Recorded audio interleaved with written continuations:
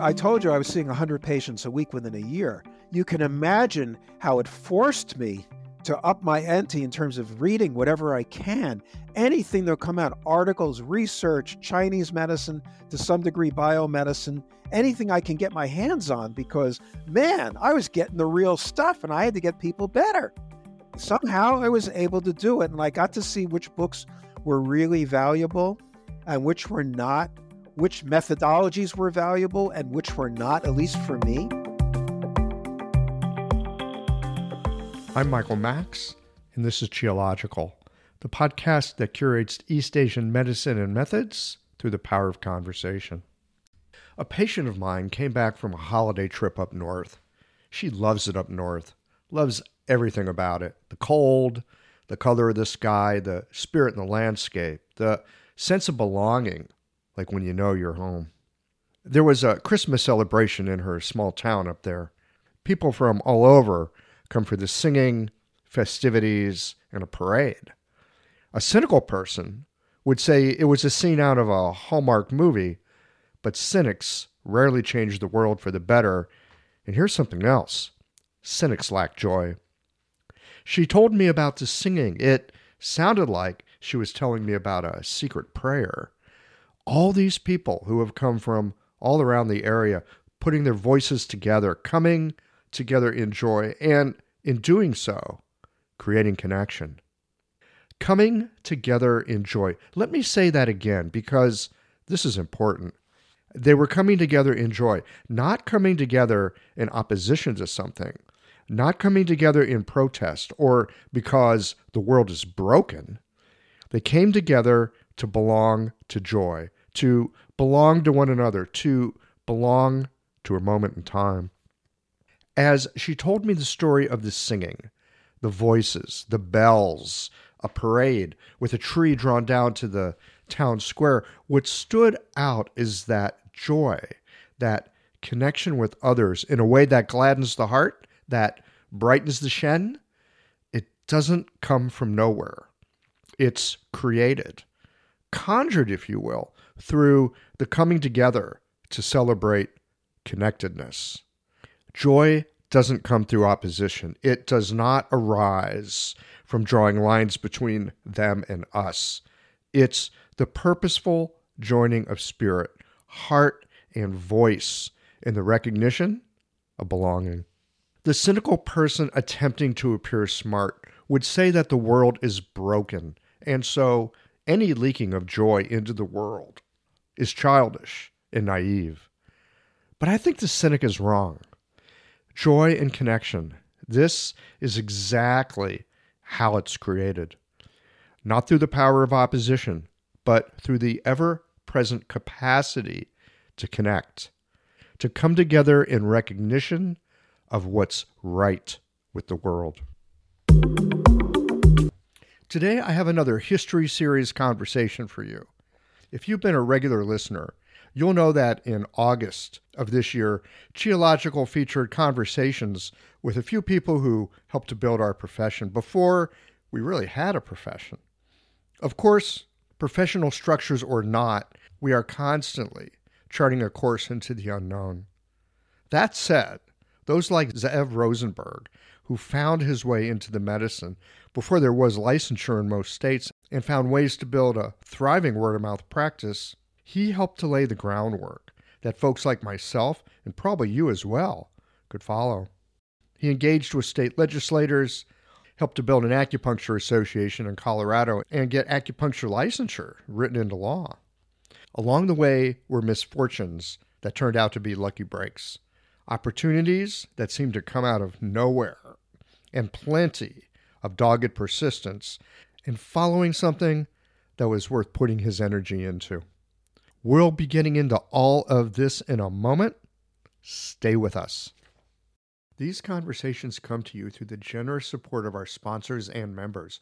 All the sponsors here provide helpful products or services that you'll find beneficial in your clinical work. Worried that an EMR is too complex for you?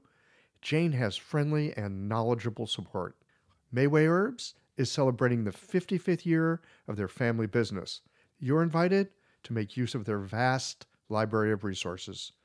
Are you concerned about the health of Mother Earth? AccuFast Needles is doing something about that. You can too. And later in the show, Ann Cecil Sturman offers up a sinew treatment, and the folks at Blue Poppy have something special to share as well. Do be sure to visit the sponsors page on the Qiological website to take advantage of all the special offers our terrific sponsors have for listeners of the podcast. I don't know about you, but sometimes I take a step back and marvel at my acupuncture needles. I mean, they're the world's simplest medical tool. A sharpened wire and a handle. That's it. And with this simple tool, hundreds of health conditions can be resolved. I love it. What I didn't love was the amount of packaging waste I generated at the end of the day. But that has now changed too. Ever since I switched to AccuFast earth-friendly needles, I reduced my packaging waste by 90%. Not only are they a great needle, but the folks at AccuFast plant a tree for every 2 boxes of needles I use in the clinic. By switching to AccuFast needles, you'll be helping patients, planting trees, and joining a community of practitioners changing the world. Like our simple needle, being a part of the solution, it's simple too. Visit AccuFastNeedles.com/Qiological to learn how. Hi folks, I'm Yvonne Lau, president of Mayway Herbs. Our family business turns 55 this year, and we wouldn't have gotten this far without the love and support of our community. We're truly grateful and promise you that we'll continue to work hard to support you and your practice. Please visit Mayway.com to find the perfect Plum Flower brand formula or formulate your own in our dispensary. Our site also has lots of articles, videos, and herbal recipes for you to explore. And tune into our podcast, Chinese Medicine Matters, for insightful discussions on all things TCM. Learn about treatment strategies and powerful herbal remedies. As we welcome the month of May, our focus is on women's health. Our newsletter articles and podcast episodes this month will highlight different aspects and unique challenges women face, so subscribe or tune in. And if you're a practitioner, get a discount on our women's health formulas this month. Just visit Mayway.com. This season and every season, trust Mayway Herbs for your health and wellness needs, and thank you for supporting real Chinese medicine. I love how technology can help to automate my office, and I want to share with you my favorite tool for doing so, Jane. Jane is a clinic management software in EMR with a human touch. Whether you're switching your software or going paperless for the first time, the Jane team knows that the onboarding process can feel a little overwhelming. That's why with Jane, you don't just get software, you get a whole team. Included in every Jane subscription is their award-winning customer support available by phone, email, and chat whenever you need it, even Saturdays. You can also book a free account setup consultation to review your account and ensure you feel confident about going live. If you're interested in making the switch to Jane, head to jane.app/switch to book a one-on-one demo with a member of their support team. And be sure to mention the code Qiological at the time of sign up for a 1-month grace period on your new Jane account. Zeb Rosenberg, welcome back to Qiological. It's wonderful to be back. I always love being with you and seeing you virtually. Yes, our listening audience doesn't, but you and I get to. Yeah, and then we'll see you in person at Pacific Symposium this year, which will be great. That's right. Looking forward to that. So we're sitting down today. Actually, we're taking a trip in the Wayback Machine. This is one of the now continuing history series. Did a whole month of it back in August of 2023. Man, what I found is there's a whole lot I didn't know about our profession. Some of it I just plain was ignorant of. Some of it I maybe didn't have the complete story of. And some of it I just had no idea what it was like. Way back before our profession was a profession, there was a moment it kind of began to emerge into the mainstream culture. You've been around a while. Zev, when did you first kind of cotton on to acupuncture? When you first started hearing about acupuncture, what was going on in the world? It's like, what did the landscape look like at that moment in time? Well, It all goes back to when I met Huangdi, the Yellow Emperor, about 2,000 years ago. And he said, "Hey, Zev, you should consider this as a career, you know." And Uh-huh. That's back when you were dropping acid. right. No, seriously, when I was a teenager, as Bob Dylan said, the 60s were not about sex, drugs, and rock and roll. They were about opening up of American culture to other cultures. And part of that renaissance of culture, which came out through the music, was the journey to the East, as Bob Flaws used to call it, and Rudyard Kipling, I guess, used to call it that as well. And all of a sudden, there was exposure to all this really neat, cool stuff that really fit in with this new world view that was coming in of openness and connectedness and so forth. So my real starting point was actually a Pink Floyd song. I bought their first album in 1966, 67, called Piper at the Gates of Dawn. And at the same time, I used to go to the public library and take a lot of books out. And one of the books I took out was the Wilhelm Baines Yi Jing, as it was called. The Yi Jing. Yes, the yellow one. Yeah, and it was actually pretty good. And I liked it so much that I never returned the book. I just paid the fine and actually ended up owning the book, which is still center on my shelf. I got it for $3.50 in those days, which was a lot of money, I guess, back then. But I paid the fee. And then I'm listening to this song by Pink Floyd called Chapter 24, this beautiful song. And it goes something like, "A movement is accomplished in 6 stages, and the 7th brings return. Thunder in the overcourse of heaven. Things cannot be destroyed once and for all. Change, return, success, coming and going without error. Action brings good fortune. Sunset, sunrise." And I said, "Why do they call it Chapter 24? Then I got a hunch. I had my Yi Jing there. I opened it up. There's the words. He was using the Wilhelm Baines. I said, "Man, this is fantastic." So that kind of inspired me. And then I discovered around that time when I was 17, what was called macrobiotics, diet based on yin-yang theory through George Osawa, who I later found out through Peter Ekman's book, In the Footsteps of the Yellow Emperor, that Osawa was teaching 5-phase acupuncture in Paris for many years to pay his bills. I mean, he was basically teaching diet. But he wrote a book called Acupuncture and the Philosophy of the Far East. And that came out also when I was in my teens. I had already started macrobiotic diet, which is basically grains, vegetables, fish, seasonal stuff, some fruits, nuts. It's not extreme unless, of course, one chooses it to be extreme. And I still eat that way 53 years later.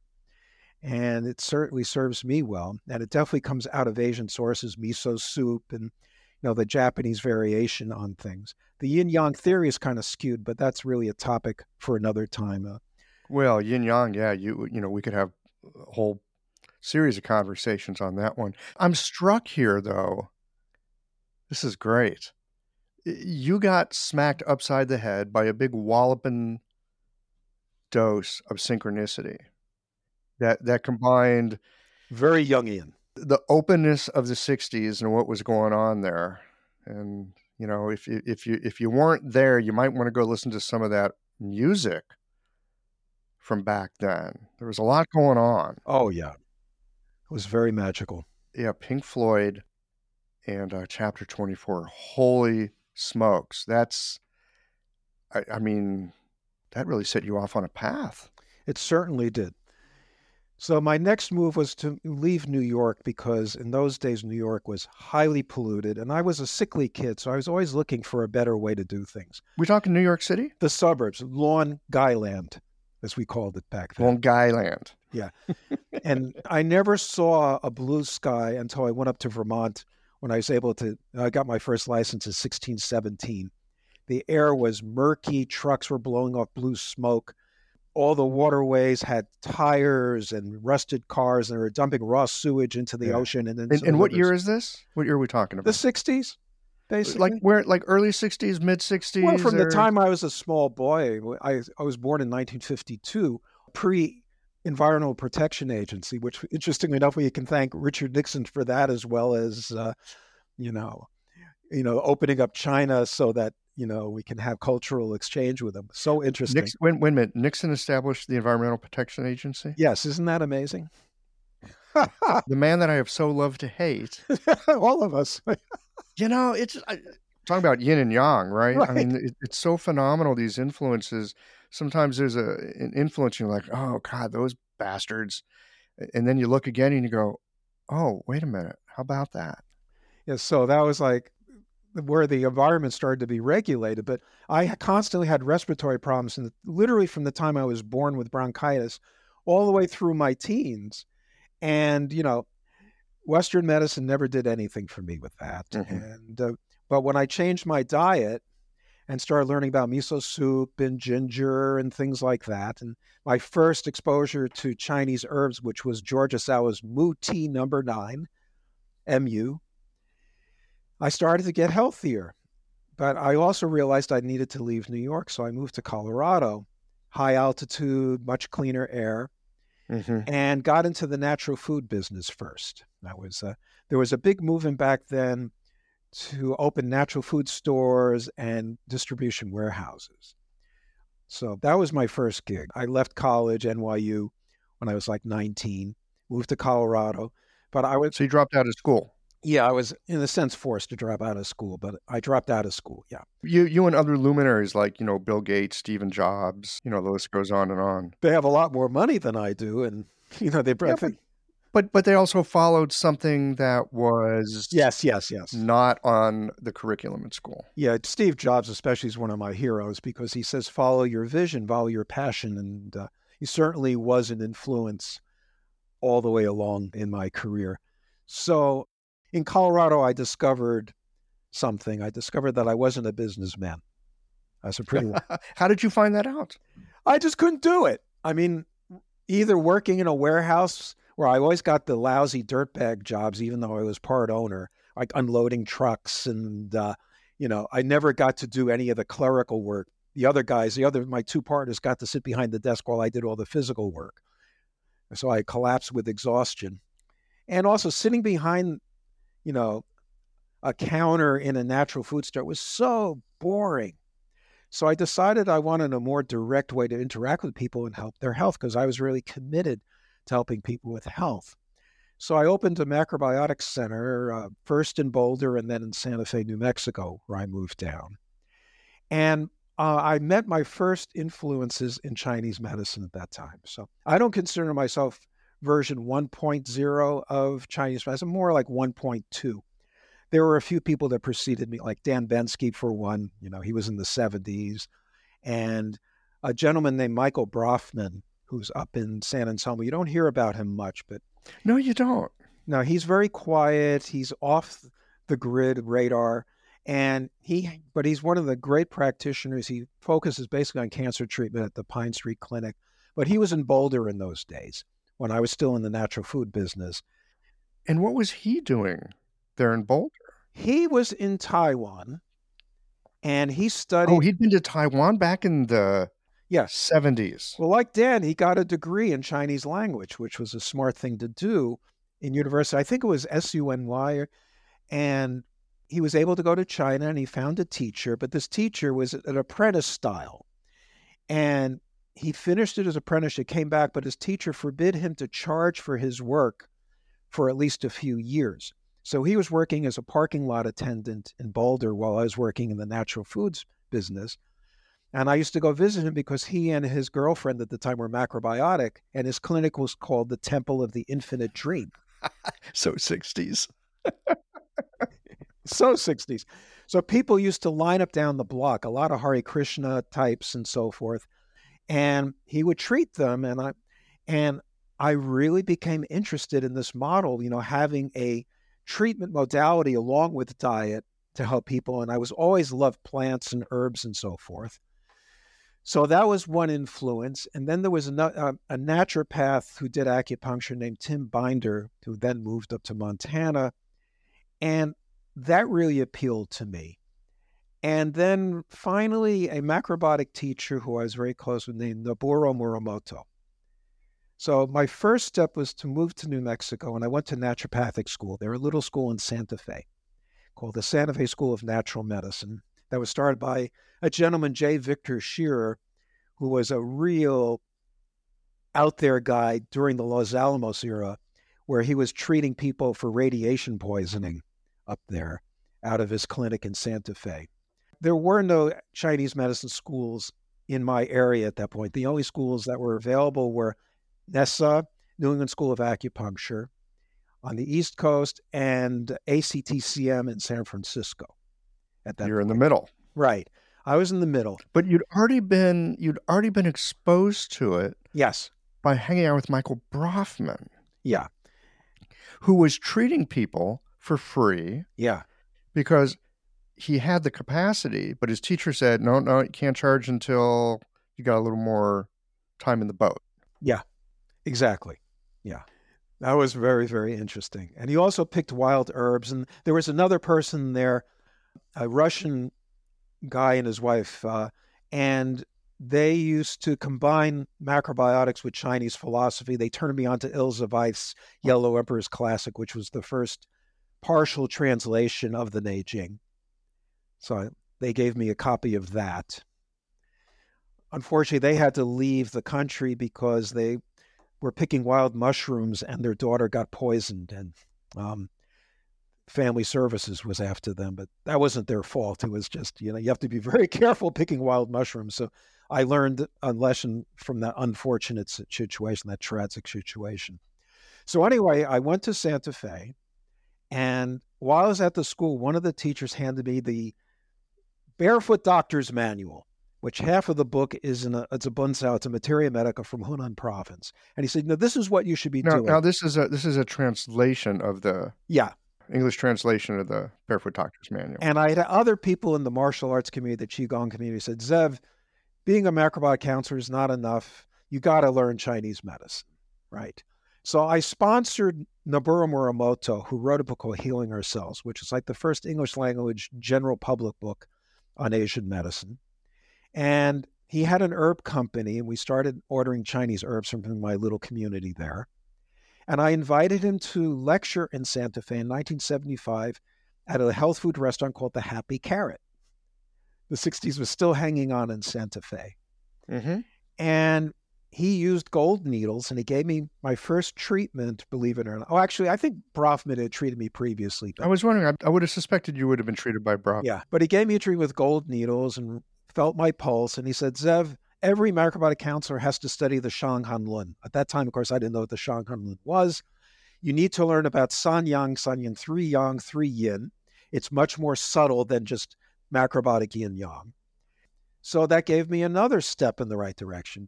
And finally, around 1977, 78, I believe it was, an acupuncture school opened up called the Kodatama Institute.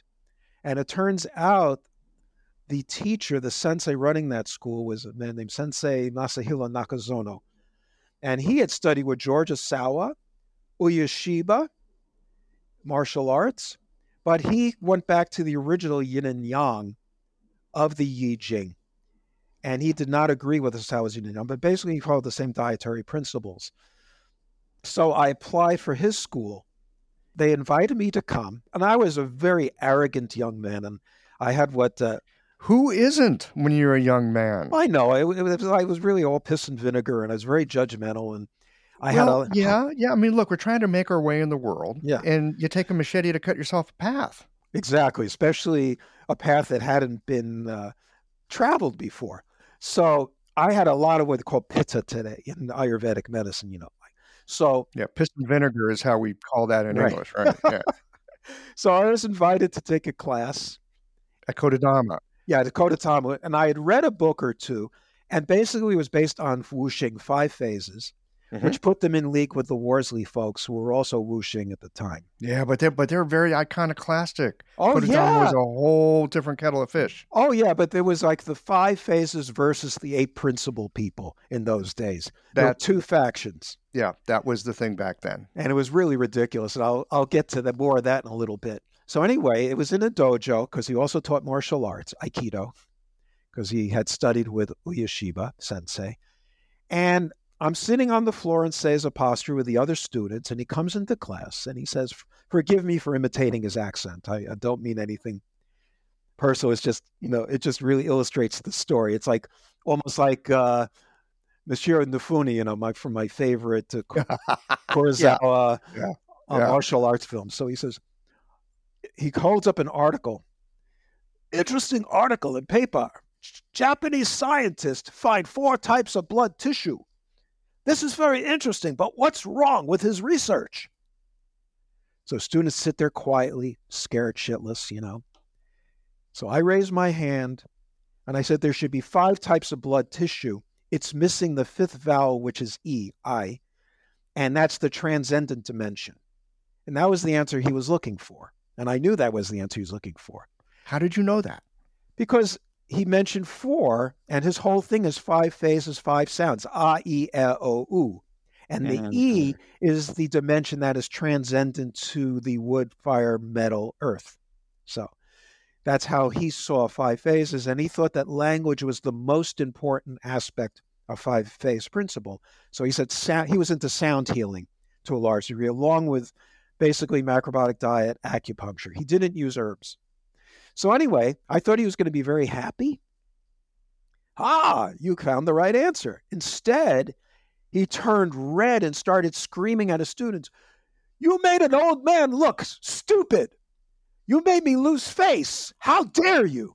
And he gets up and he storms out of the classroom, out of the dojo, doesn't come back for 2 weeks. And then about a week or 2 later, I got my rejection letter for being too arrogant. So I ended up not going to that school. Let's put it that way. Wow. Now, I still have colleagues and friends in the Kodatama community, and he was a great healer and a great teacher.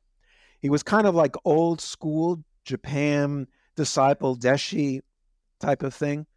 And I respect that, but I think I was a little bit too much. I had the same thing, by the way, happen with me with Dr. Yeshe Dundan, the Tibetan doctor, some years later.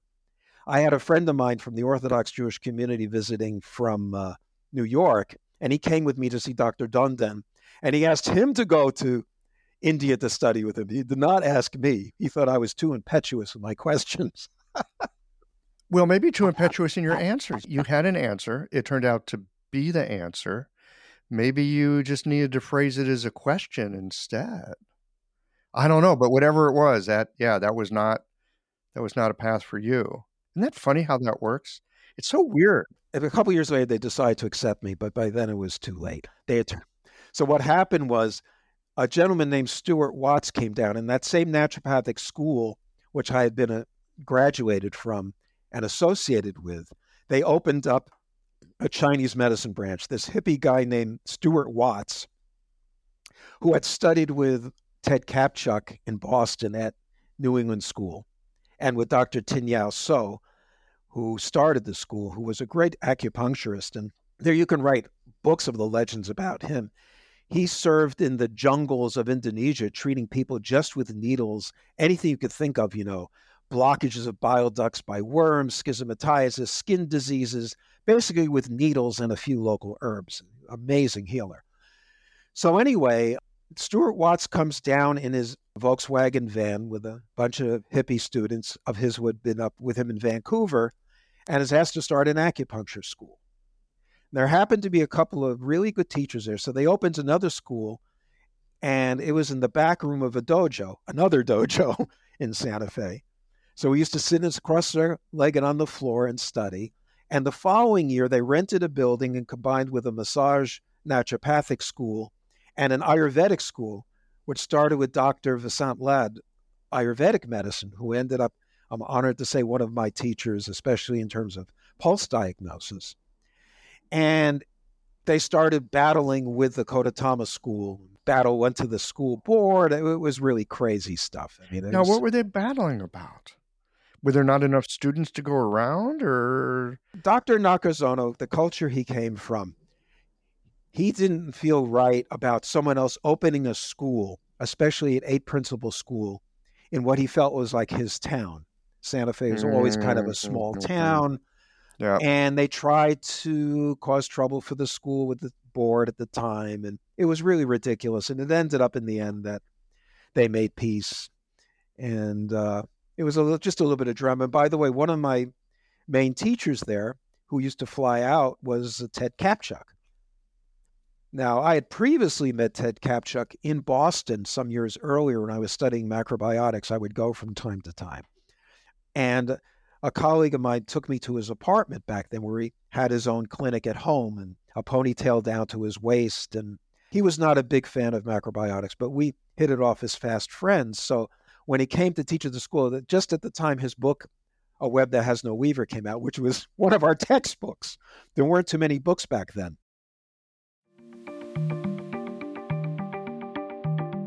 Hello everyone, Anne Cecil Sturman here. A working knowledge of the 8 extraordinary channels from the unbroken oral tradition of acupuncture is valuable beyond words. The power of these channels is tremendous if the practitioner has well integrated diagnostic, theoretical, and practical skill. You'll be familiar with Dumai, the governor channel, or the Sea of Yang, the primal reservoir of Yang, which ultimately finances all movement and growth. But this channel also governs the ability to self-determine. The psycho-emotional presentation of your patients can be matched to a classical activation of this channel, clearing impedance in the free flow of Yang Qi to body, mind, and spirit.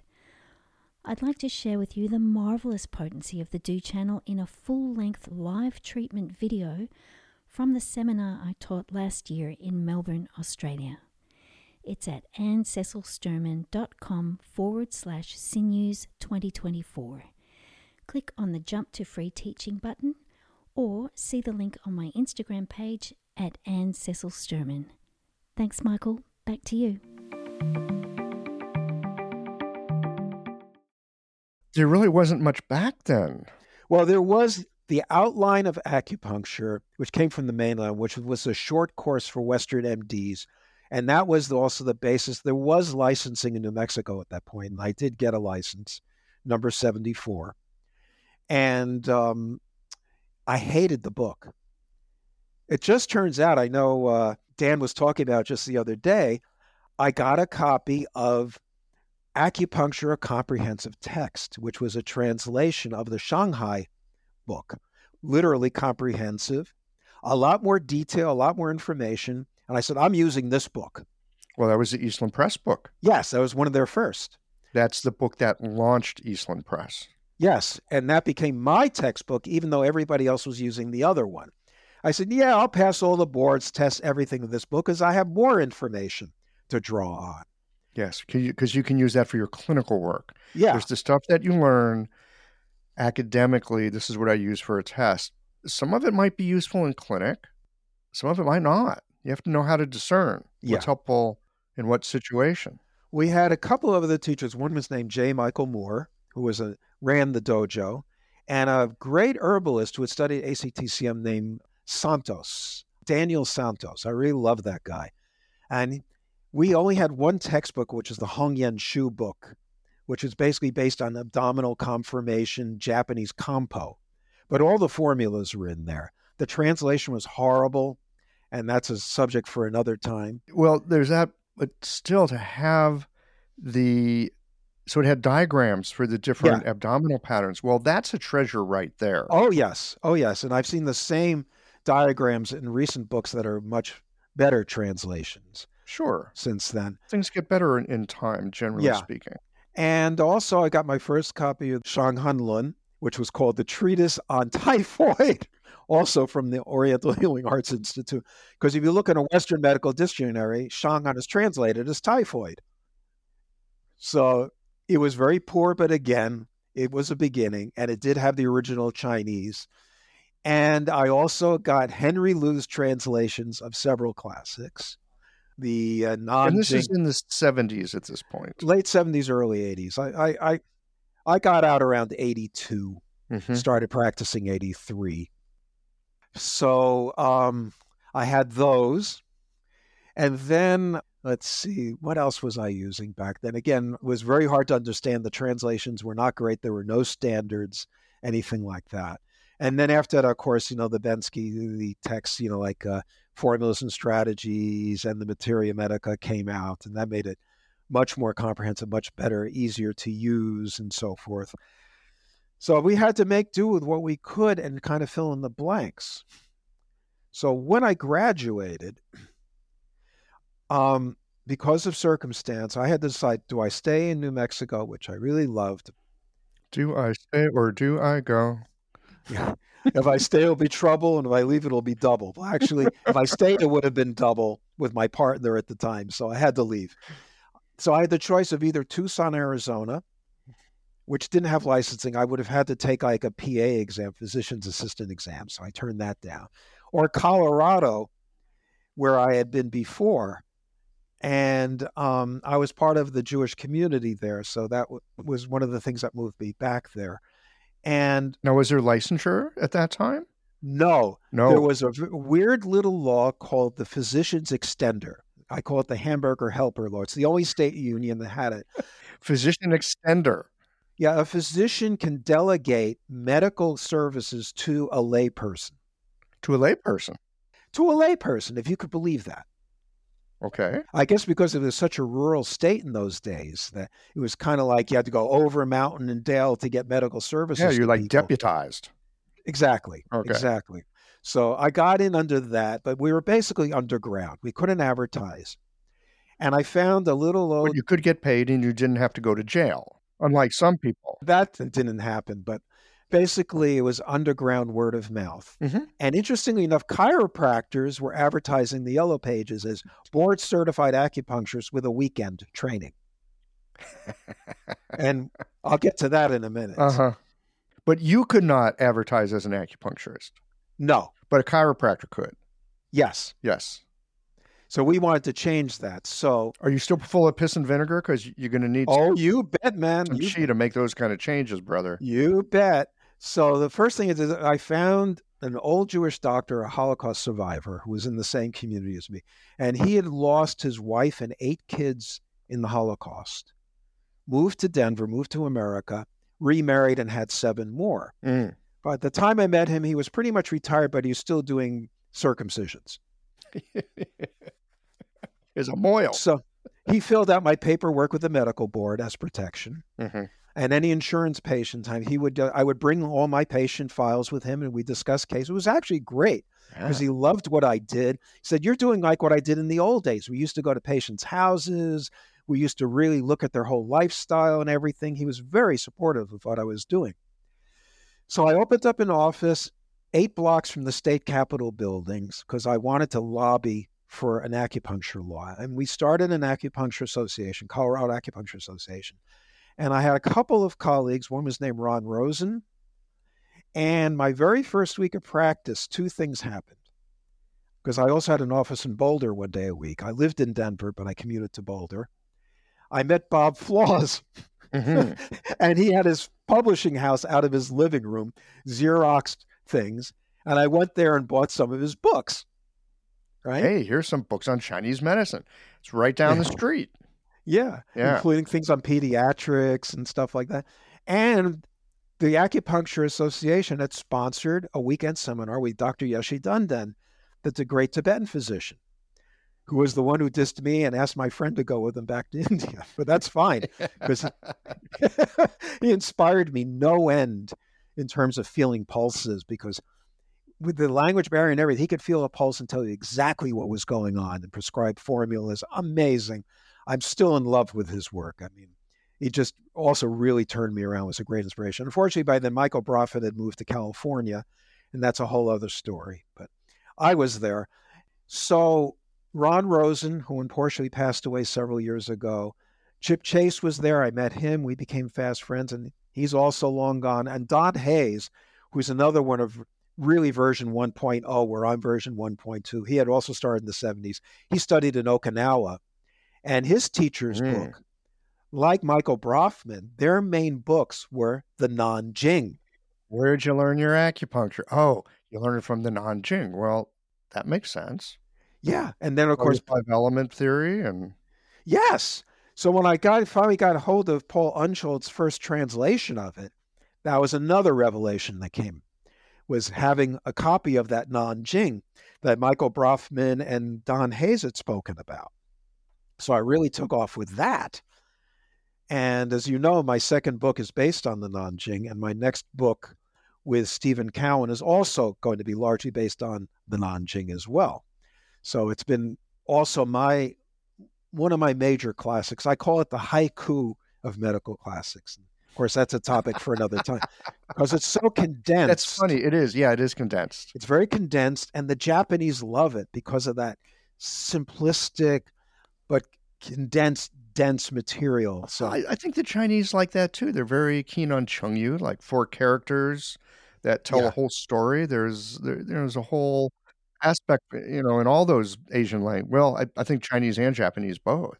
In Taiwan, it was popular. In the mainland, Nanjing was, shall we say, in disfavor during the Cultural Revolution days because of the feudal aspect. Well, what was not in disfavor? Yeah, but definitely the Nanjing was. Sure. Old bourgeois. Yeah. So we got this association going, and we found a lobbyist, and it took several years, and we got a law, but by that time I was already moving to California some years later, and that's another story. But in the meantime, word of mouth, there were so few of us in the state of Colorado, and when I graduated, I wasn't thinking, well, I have to make a living, I have to support a family. I was totally naive there too.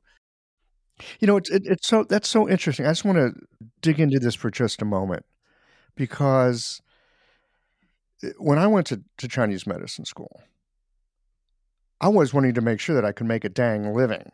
I'd lived a portion of my life not making a lot of money, thinking that was virtuous. And what I discovered was, no, life just ain't great when you don't have enough cash. Not such a great thing. So when I came along in the 90s, I was really glad there was already a profession set up. But all along, and maybe it's just, the background I come from, my family didn't have a lot of money. The idea is like, you're going to have to like figure out how to make this stuff work. Like, do whatever you want, but like, be sure you can feed yourself. Right. So I'm so curious about guys like you and plenty of others there in the early days. You weren't thinking about how can I make a living? You were thinking about how can I know more about this stuff? Yeah, really. The making a living was almost secondary in a way. I mean, granted, I ended up overworking for several years and did make... Well, that's what happens when you're not paying attention to making a living. So I ended up within a year, just through word of mouth, not being able to advertise or put a shingle on my door, with 100 patients a week. Wow. That must have meant there was this like cultural yearning or some kind of yearning for something beyond the conventional. There was a need for this medicine. I could really see it at that point. And within the next year, second year, I already opened a full herbal pharmacy with raw herbs, sunten, everything you could think of, and started getting liquid extracts. And I hired a full-time assistant and then 2 full-time assistants, and then an extension to the extension. Yeah, and they were both midwives, so that got me into the birthing community and into hospitals. And then I started getting cancer patients coming to... Wait a minute, I thought you said you were a terrible businessman. I didn't do anything. I just put needles in people and they started coming. I mean, what do they say? The rest will follow. Just do what you love to do. And that's what Steve Jobs said. Follow your passion and it will follow. And that's what happened. Yeah. I mean, the other Joseph Campbell said the same thing. Joseph Campbell, interesting. I think there's a footnote to that. Like, follow your bliss. He forgot to mention and be prepared to work your ass off. Oh, yeah. But if it's fun, you don't feel the work so much. My original inspiration, actually, in all this, when I started getting back into Jewish practice through a great macrobiotic teacher named Michel Abasera, i.e. Meir Abachatzira. And I actually stayed at his house at a certain point in the 70s. And I was reading books of Maimonides on medicine. Oh, okay. And how long have you been out of acupuncture school at this point? I hadn't even gone yet. I actually had a talk with Ted Kapchuk about it, and he agreed with me that one of our original inspirations to do this work was Maimonides. But there was no one to teach Maimonides medicine, which was basically Tibi Unani, Greek Arabic medicine, humorally based, balance the humors, different treatments, herbs, diets, so forth. There were no teachers out there. So even if I wanted to study it, it was not a viable career option to do that. You have all these hospitals named after Maimonides, but none of them have an inkling of the type of medicine you actually practice. So Maimonides, being a Jewish guy myself, you hear about him because he's like in the pantheon of, great Jewish characters over the years, great doctor and this and that. Beyond his methods, though, he seemed to be a very wise person who understood human beings. The community I've been in for the last 12 years, Jewish community, is what we call a Sephardic Maimonidean community. Mm-hmm. And what that means is that Maimonides was a broad thinker who was not a religious specialist. He believed in all the sciences, arts, poetry. He was a man of the world. Renaissance guy. Yeah, Renaissance guy, a polymath, as well as a Torah scholar. And there were none of the stringencies that you see being practiced now going on. It's like a very comfortable practice of Judaism, and I always felt intuitively attracted to that rather than something really strict and, sorry for people who may feel differently, but very dogmatic approach. So that was a very big inspiration for me, of course. And my family continue to practice that way. So in terms of spiritual life as opposed to quote unquote religious life.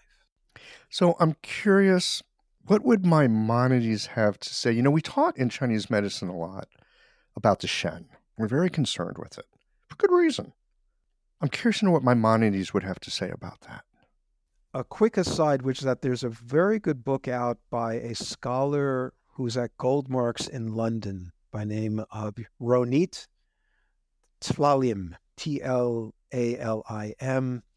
And she's written a book about the Silk Road medicine, how doctors in Tibet and China communicated with Greek or Arabic doctors who were in Persia and Egypt. Maimonides was in Egypt, and he was a physician to the Sultan at the time. And he used to order a lot of his herbs from India. His brother was a trader to India, and he used to bring back herbs from India. So he was using Ayurvedic herbs in his practice. There was already a world integrative medicine 1,000 years ago in the Rambam's time, in Maimonides' time.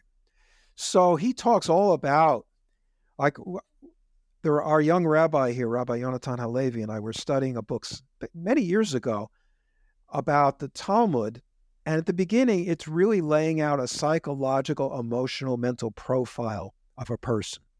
He knew psychology. He talks constantly about how to make the patient comfortable, how their heart should be stilled and calm, and so forth. So he talks about these things all the time. So maybe not in the formal sense of the term Shen, maybe a little bit more of because it's, again, a completely different philosophical approach.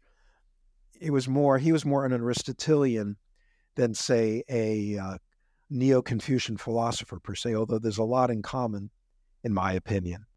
I was going to say, it sounds like they're looking at something similar. Oh, very much so. Because humans are humans. Right.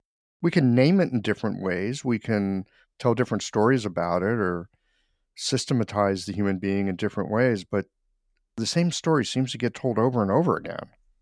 And there's much more communication in the world in those days than we seem to think today, And in many ways, it was more open than things are today. They were less balkanized than what we are seeing now. At least that's my experience studying the works. I also have books from great Arabic physicians of the era, Tibetan, Indian physicians. And there's a real common language in all that, despite the cultural differences. Yeah. You get the laws in Colorado. You guys are licensed now. You can be above board. You can advertise. You can do your thing. And then you leave town? Yeah. I remarried about 36 years ago. And my wife-to-be was in New York, and I was in Colorado. And we say, let's split the difference. But those days, quite frankly, the last time I tried to move back to New York, I got pneumonia. It was before the APA. And I said, I really can't go back there, but I'm willing to do it for you. But there was no licensing in New York. It was impossible to get licensed in New Jersey or Connecticut. The closest I could get to there would have been Massachusetts. Mm-hmm. We decided, let's go to California. There's a community we like there. We know people.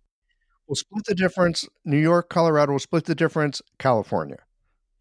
Unfortunately, even though I had a degree from a school in Santa Fe, even though I had a license in New Mexico, there was no reciprocity in California. No, California is its own thing. It was, especially back then.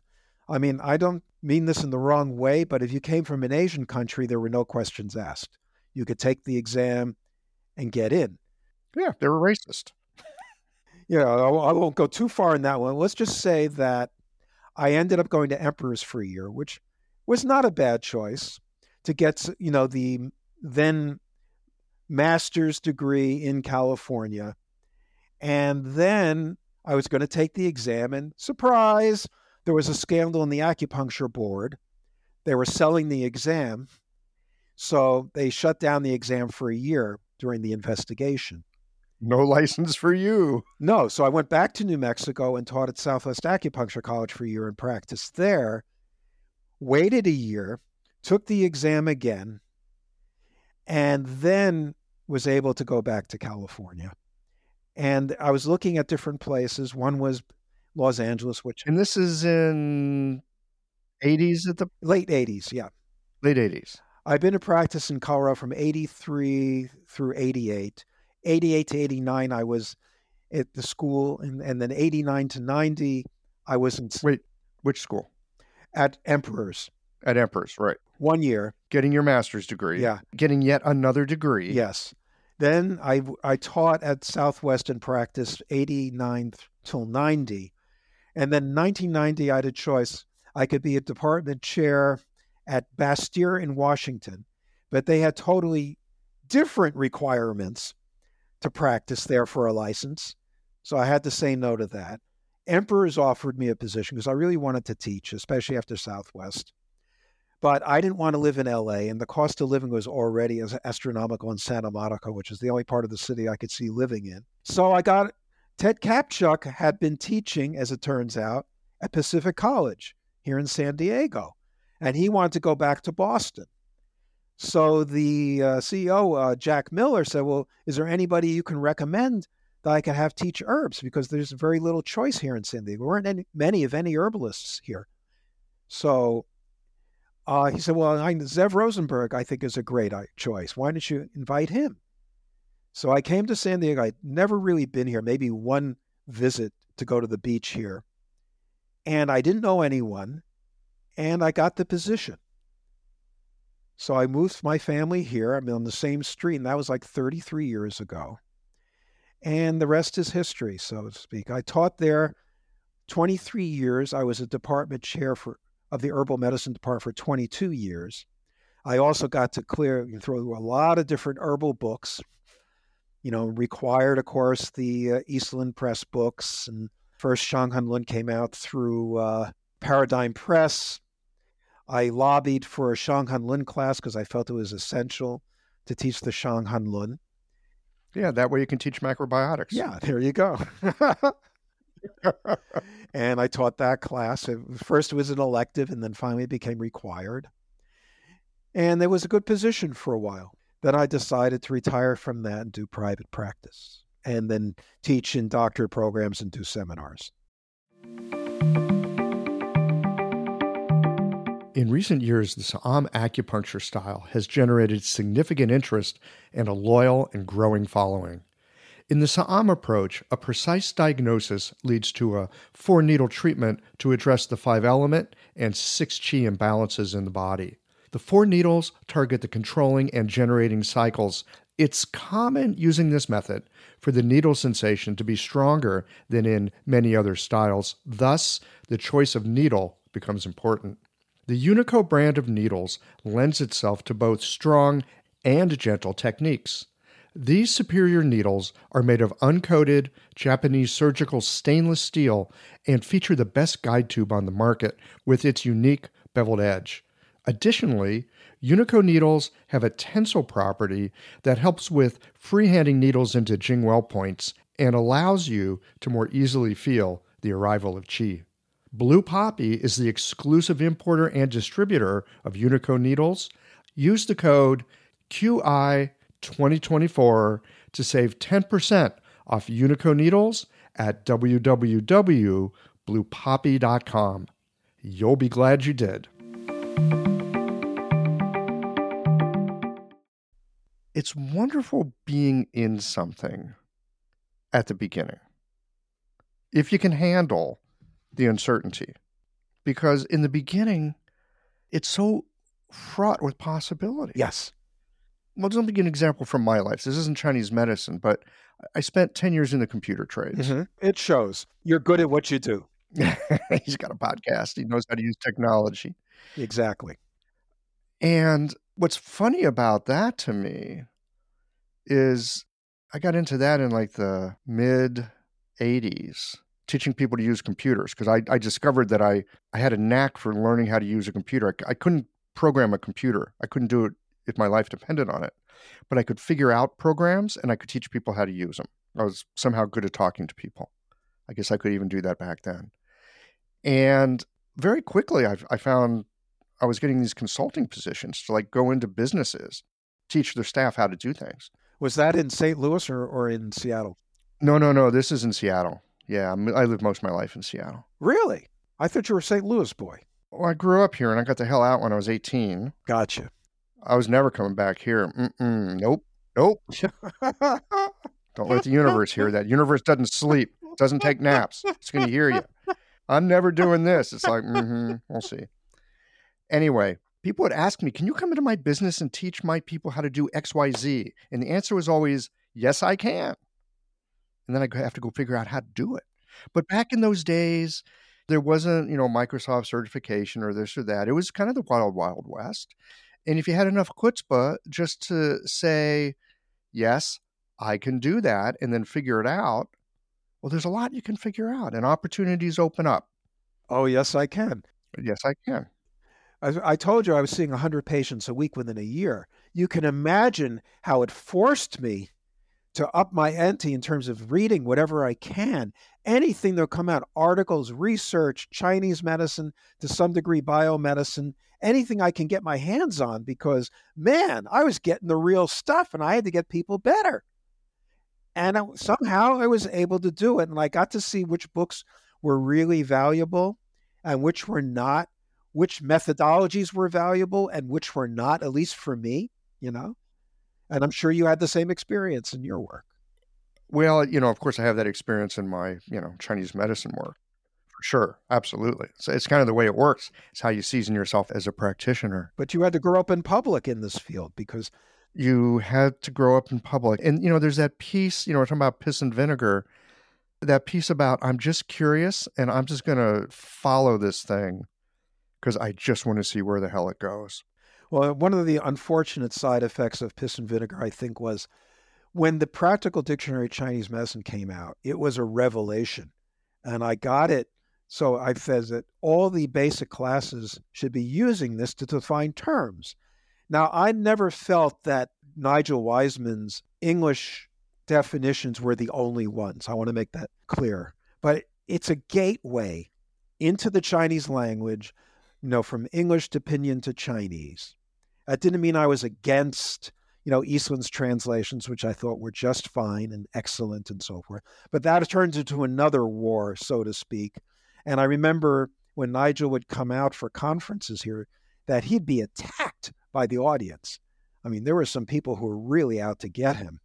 That was the beginning, in a sense, of my ability to enter Chinese language. Unlike Dan or Ted Kapchuk or Michael Brofman, because I already had a family and I was young and I couldn't travel, leave the country, I wasn't able to have access to Chinese language until much later, until my 40s, like another 15 years on. And it's been slow going ever since. I studied directly with Sabina. I have direct contact with Paul Unshold advising and Leo Loke and people like that. And, I've gotten a lot of help along the way, and I have Pleco and all the rest of it. But I certainly don't have time to be a full-time translator. I consider myself an interpreter, Language is such a funny thing. So does it help you to be a better practitioner by knowing Chinese? Definitely. Definitely. For me. I don't know if it makes you a better practitioner. I think it makes it easier to understand certain things because you don't have You don't have to like take it into English. You can kind of grok it within the Chinese. Well, there's the point. I think it's helpful. You're right. You can be a great practitioner without the Chinese language. The problem is this, at least the school of thought I come from, what you think is who you are and what you do. What we call the clinical gaze, how you view the patient, the universe in which you see them in, the connection with the natural world. I find that without the connection to the language, and I'm talking about the classical Chinese and unpacking the characters. It's talk about condensing information.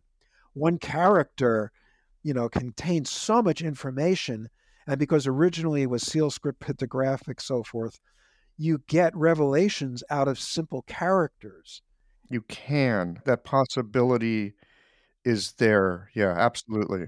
Yes, as a more artistic type of mentality rather than a mathematical one in my case. It's been very, very helpful for me in terms of visualizing the clinical universe in which I practice. And it's an ongoing thing. I'm saying the same thing I said 25 years ago, which is just start. Don't worry about finishing or becoming fluent. I'm not fluent by any stretch of the imagination. Well, here's the other thing, and I think this is really important. If you're looking to learn enough Chinese to better understand the medicine, it's not insurmountable. And the reason it's not insurmountable is the technical language of Chinese medicine. It's fairly limited. Any technical language is fairly limited. Now, look, if you want to learn to read newspapers, all right, there's some mishigas. That's going to be tough, right? But the vocabulary in Chinese medicine, the way things are talked about in Chinese medicine, the grammatical constructs that we often use in Chinese medicine, it's a fairly limited subset. Yeah, especially things like Shanghan Lun and so forth, which... Yeah, so getting medical Chinese is a doable thing. Again, because you're not learning to order plane tickets or lunch for that matter. You're just learning to do medicine. And because it is somewhat limited within that technical sphere, it's doable. And even if you just pick up a bit of it, enough to read some of the work out there, look, the characters are used over and over again. We're talking about the same stuff. Almost any book, I found this with reading Chinese, it's rusty at this point, but any book that you want to read, you get 30 pages, 40 pages into it, you have your gloss. You have what you need to know to read the rest of the book. Because in the first 40 pages, you're going to get all the characters that are going to be repeated again and again through the book. Well, I tell everyone, and I think I've said on a previous podcast as well, is that Chinese medicine is ideally an ecosystem. We don't have to wear every hat. We don't have to do everything. It's like we need professional translators, whether it's Dan or Sabina or Elizabeth Rochat, Paul Unshold. And there's a bunch of new folks coming up, Michael Brown and Ron Evan and Will. And yes. Oh, man, those guys, the Purple Cloud people are fantastic. I love their books, and they're really great. And his footnoting to his works is just wonderful. So I really love his work too. But we need those people. But we need people to grow herbs. We need to start growing herbs in this country. We need pharmacists. We need people to, have needle companies. We have all these other positions within the profession other than practitioner. And it's become a little bit too of a monoculture, in my opinion. And some of us as practitioners, we could take on other skills as well, like you do and I do. But we can't do everything. There's only so many hats we can wear. So I decided I was not going to be a full-time translator in this lifetime. I was going to be a practitioner and using my spare time to learn as much as I can on the Chinese end. But I'm very glad to tip my beret to those who are doing such awesome translation work. And well, one of the real beauties of being in this field, being a practitioner is great. It's a wonderful way to make a living. It's a wonderful way to connect with people. It's a wonderful way to repair the world a little bit, our little corner of it. And like you point out, there's all these other things you can do if you're interested. And if you have a bit of an entrepreneurial bend, you can take whatever fires you up and dig into it for sure. Zev, back when you were, cutting that swath in the early days and first getting into it, macrobiotics, Chinese medicine. I'm wondering, was there a problem that you were looking to solve? Most young people, I think, were born into a world, and, we didn't ask to be born into it, and nobody made the world for us. We're usually pretty disgruntled with what we see. At least I hope you are, give you something to do with the rest of your life, right? I know it's different though. There's a song by Eric Clapton and Van Morrison out now. Where have all the rebels gone? Sitting behind their computer screens. Seriously? Yeah. Eric.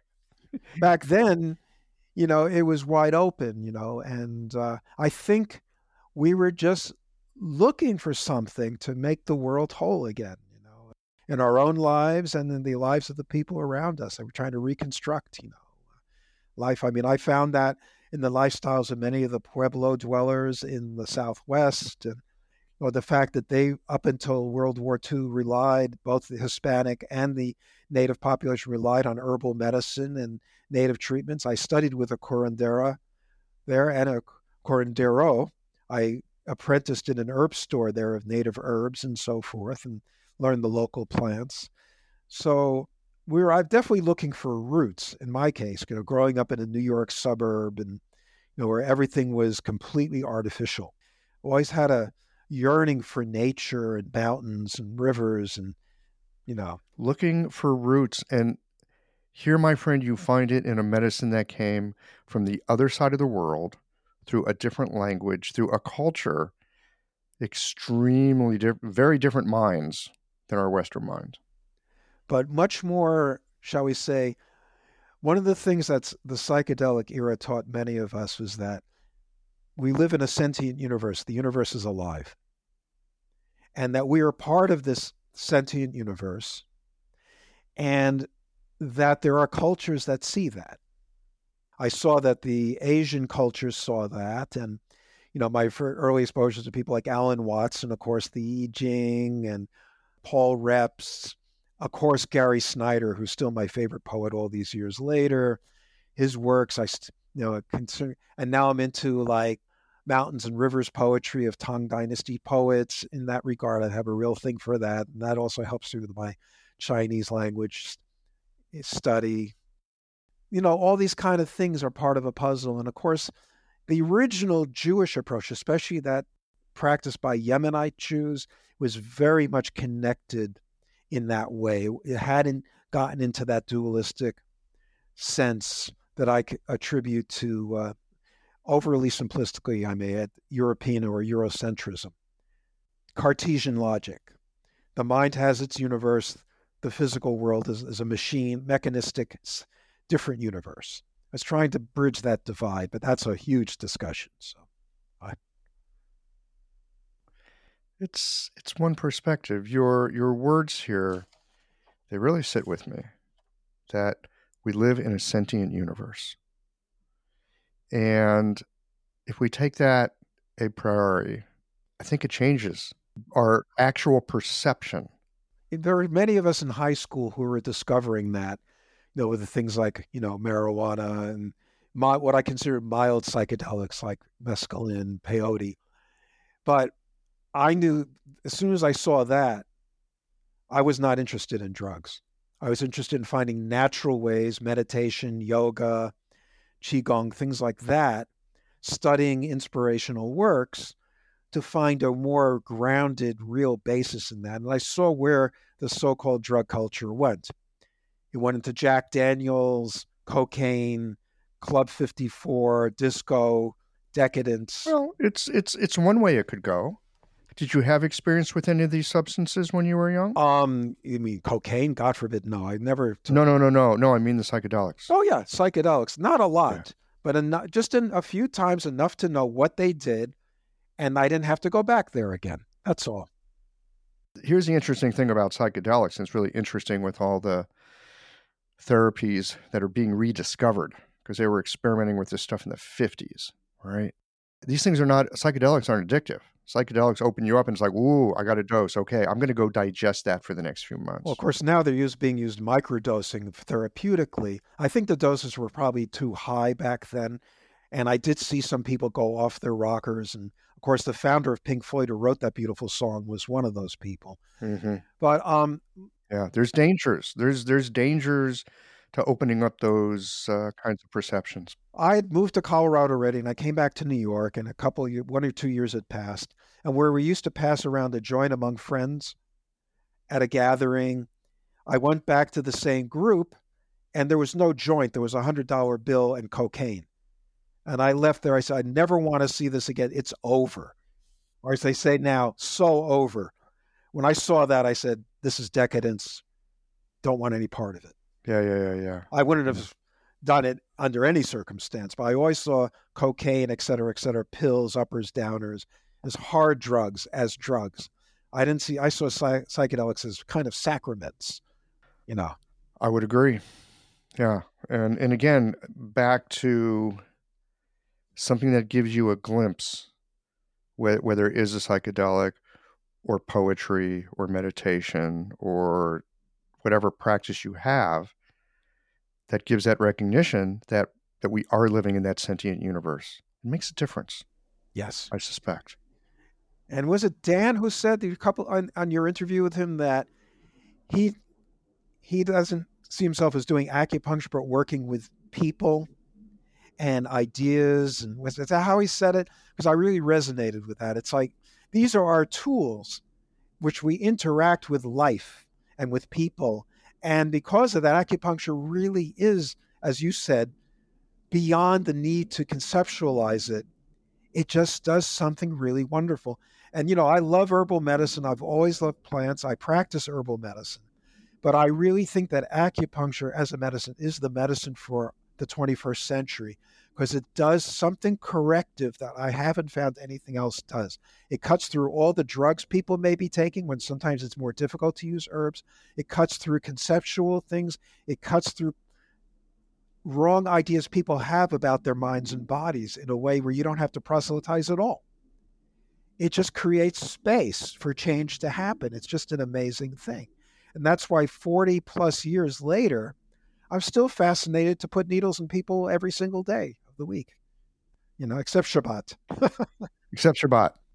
Yeah, I hear you. The transformations that I see on my table, this stillness and quietude that people find themselves in, that they just, you can see it in their eyes, that they found something that had been misplaced and they just don't have words for it. And it's okay. You know, it's great sitting with people like, yeah, we don't need to talk about this. And we can recognize something's happened, you know, and they're always like, how long will this last? Or, you know, what did you do? And it's like, look, I didn't do anything. All acupuncture does is it calls out something that's within, which means what you're feeling right now, this is you, and you get to take this with you. It's beautiful. And of course, we create the environment for that to happen in our offices. You know, Ted Kaptchuk started talking about resonance, yin, gan yin, many, many years ago. And I wasn't really sure what he was talking about. It took me many years to catch up with him. But he said acupuncture is all about gan yin, about resonance. He was right. I agree. Yeah. And that is a study and inquiry that, you know, you can take into your clinic and explore for a lifetime. Yes. So wonderful. Well, thank you so much for the walk through the medicine that you've had and all that you've done to help so many people learn it and help folks with it. Well, we're still, as Jimi Hendrix said, still reigning, still dreaming. We're still doing it, still living the dream.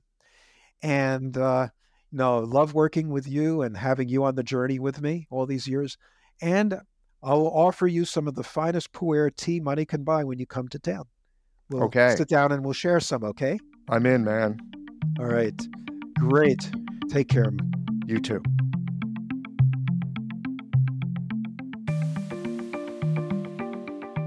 The history and stories of those who helped to create the acupuncture trade that we now benefit from are worth a listen, because there are stories of vision, courage, and the kind of good fortune serendipity that seems to accompany fools and sages.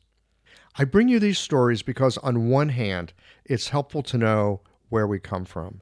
And further, perhaps they can help us in this modern moment as well, as we too chart a path into an uncertain future. I'd love to know how you feel about these glimpses of the people that have helped Oriental medicine find its way into mainstream culture. Share your thoughts with me by sending an email to together@qiological.com. Thanks as always for listening. If you liked this conversation, if you learned something new or found a moment of inspired insight, share the episode with your friends. If you want to support Qiological, there's just one way to do that. It's by going to the website and becoming a member or leaving a one-time contribution today. Well, folks, that's it for today. Join us again next Tuesday for another conversation that connects up the voices of our community.